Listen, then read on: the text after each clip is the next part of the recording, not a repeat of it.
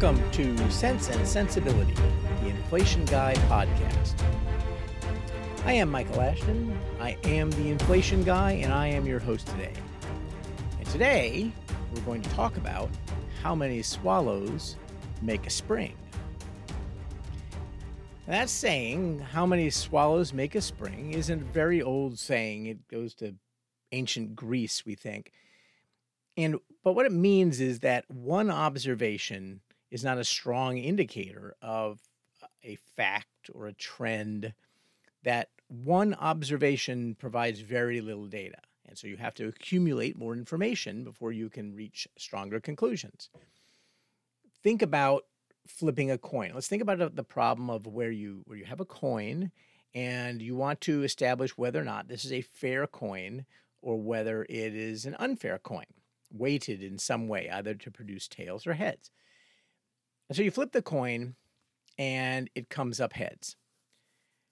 Can we conclude that we have an unfair coin from that? Well, obviously we can't, because before we flipped the coin, we said there was a 50-50 chance that we would get heads. And the fact that we got heads could mean that we have an unfair coin that only flips heads, or it could mean that we have a fair coin that just happened to flip heads. And so we flip that coin again and we get another heads. Now what does our probability, how would we assess our probability of having an unfair coin now that we've flipped it and it's come up heads twice? Well, obviously the odds are a little better that it's an unfair coin. We would have expected, flipping a coin twice, that we would get heads about 1 in every 4 times.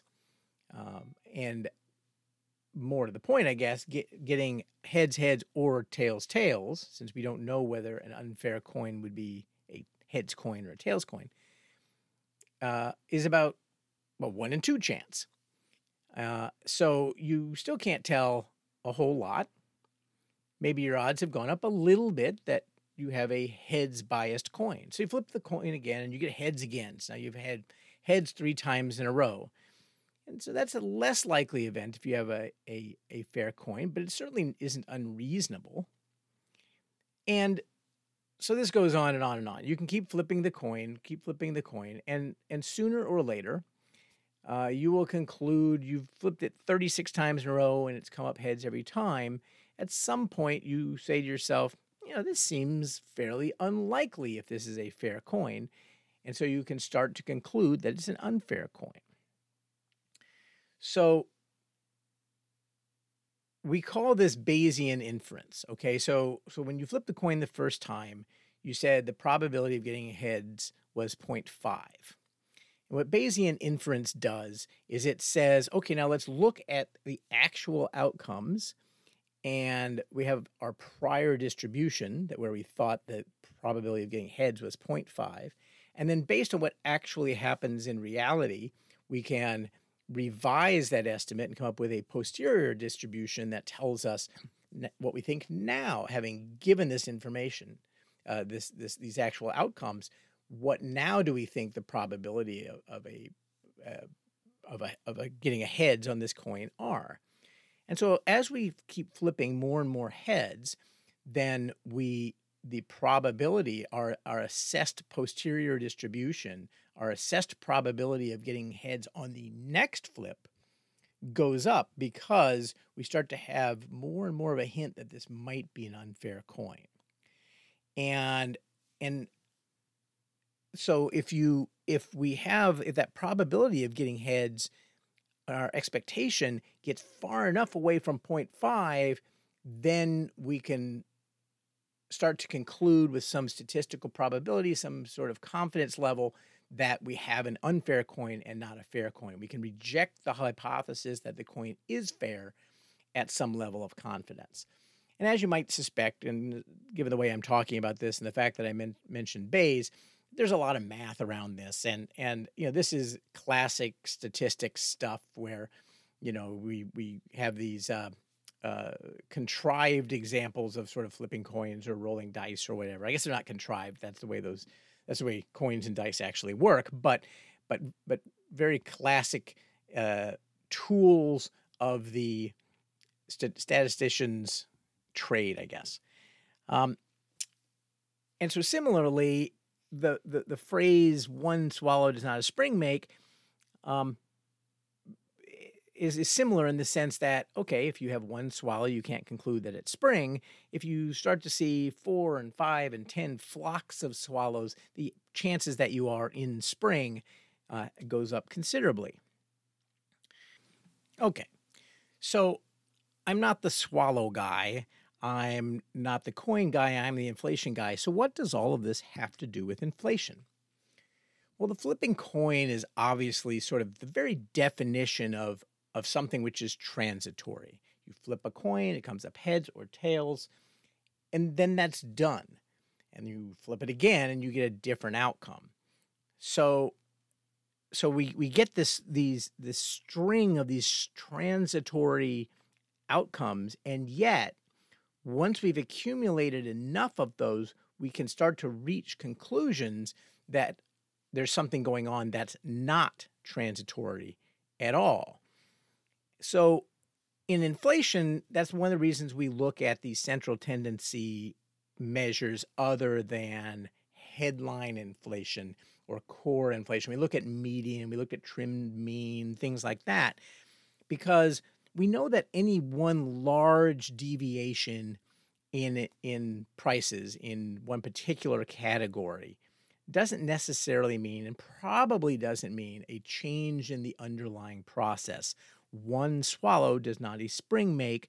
Similarly, when mobile phone prices or mobile phone data packages dramatically drop in price as they did several years ago, that doesn't suddenly mean we're in a deflationary outcome. And when used car prices skyrocket 30%, it doesn't mean necessarily that we're in an inflationary outcome.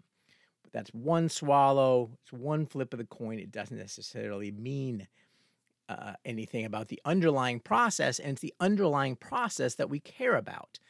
Because if the underlying process is stable and 2% is kind of the level of inflation that we expect, and there's no change in that underlying process, then we're good. We can look past all of these little things that happen, these transitory phenomena. But if you start to get multiple large deviations, or it gets broader, you get many deviations, then that increases the chance that there has been a change in the underlying process. It doesn't change the fact that each one of these things is transitory. The year-on-year rate of increase in used car prices is transitory. It's not going to be up at 20% or 30% year-on-year forever. It can't be, because used cars before long would be worth as much as the national debt, because that's how compounding works. So we know that that's transitory, but does it give us any information about the underlying distribution? And the collection of many of these transitory things in the same direction is not noise, it becomes signal.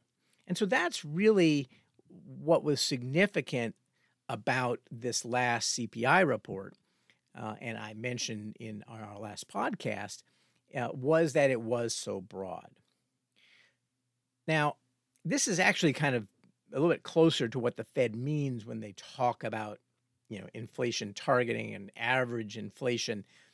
They don't necessarily mean sort of a straight arithmetic average. What they're really kind of saying is that they want to gather enough information, and they have models which tell them what the underlying process is doing. Is it still stable at the level they thought, or is it starting to move higher? And so certain outcomes move that more than other things. So it's a little more sophisticated than sort of a straight average. At the end of the day, we don't know the true underlying mean. Just like with any coin, no matter how many times we flip it, we don't know what the true underlying mean is. We don't know whether or not this is a fair coin. We don't know, no matter how many times we flip it, we can never be certain that this is a an unfair coin. We might have just gotten lucky and gotten 74 heads in a row. There is some probability, there's some chance that that happens. And so we can never say with complete certainty that we know that this coin is fair or unfair. We can't say with complete certainty that we know that the underlying distribution of inflation has or hasn't changed, but that's what we're looking for. We're looking for information, more and more swallows indicating that, yeah, it's probably not winter right now because we're seeing more and more birds. So here's the current situation. I mentioned it's obviously we had this number where we got this broadening and we saw median inflation rise at the largest month-on-month rate since 1982, really since modern definitions of the CPI categories happened. We've never seen month-on-month median inflation higher than it was this most recent month of 0.57, which is a nearly a 7% rate of inflation if you were to take that and multiply that by 12. And the 3-month average of median inflation is 0.45, which is about a 5.5% rate of inflation.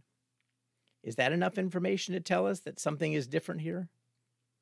The 6-month change, the 6-month average of month-on-month median inflation is 0.36, or a 4.3% annualized rate. Is that enough? Over the last 9 months, median inflation is up at an average of 0.31, or 3.7% year on year. Is that enough to tell us that the underlying process has changed? Or put a different way, given those numbers, what's the probability that median inflation is still around 2.5%?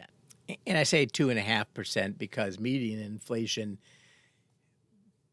historically, for at least the last 20 years or so, has always run a bit above core CPI inflation. And so 2.5% is roughly consistent with a Fed target of 2% or so on core PCE. In my opinion, the odds are very small now that we have not shifted regimes, the odds are small that we have not gone from a 2.5% median inflation or a 2% core PCE world to something which is 3%, 3.5%, or even higher. We see lots and lots of swallows, and in my opinion, I think spring is here. Thanks for listening.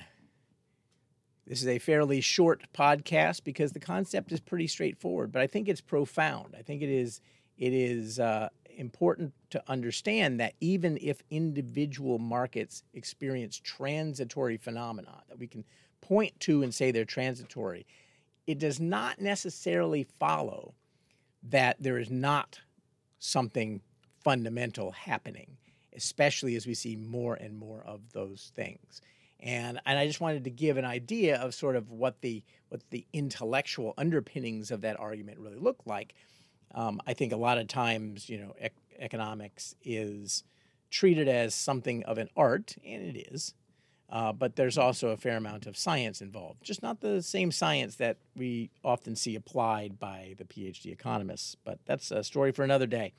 Anyway, thanks for listening. If you want to contact me, if you have any questions or comments about this episode, you can send me an email at inflationguy@enduringinvestments.com. That's investments with an S. Or you can go to enduringinvestments.com and fill out the contact form.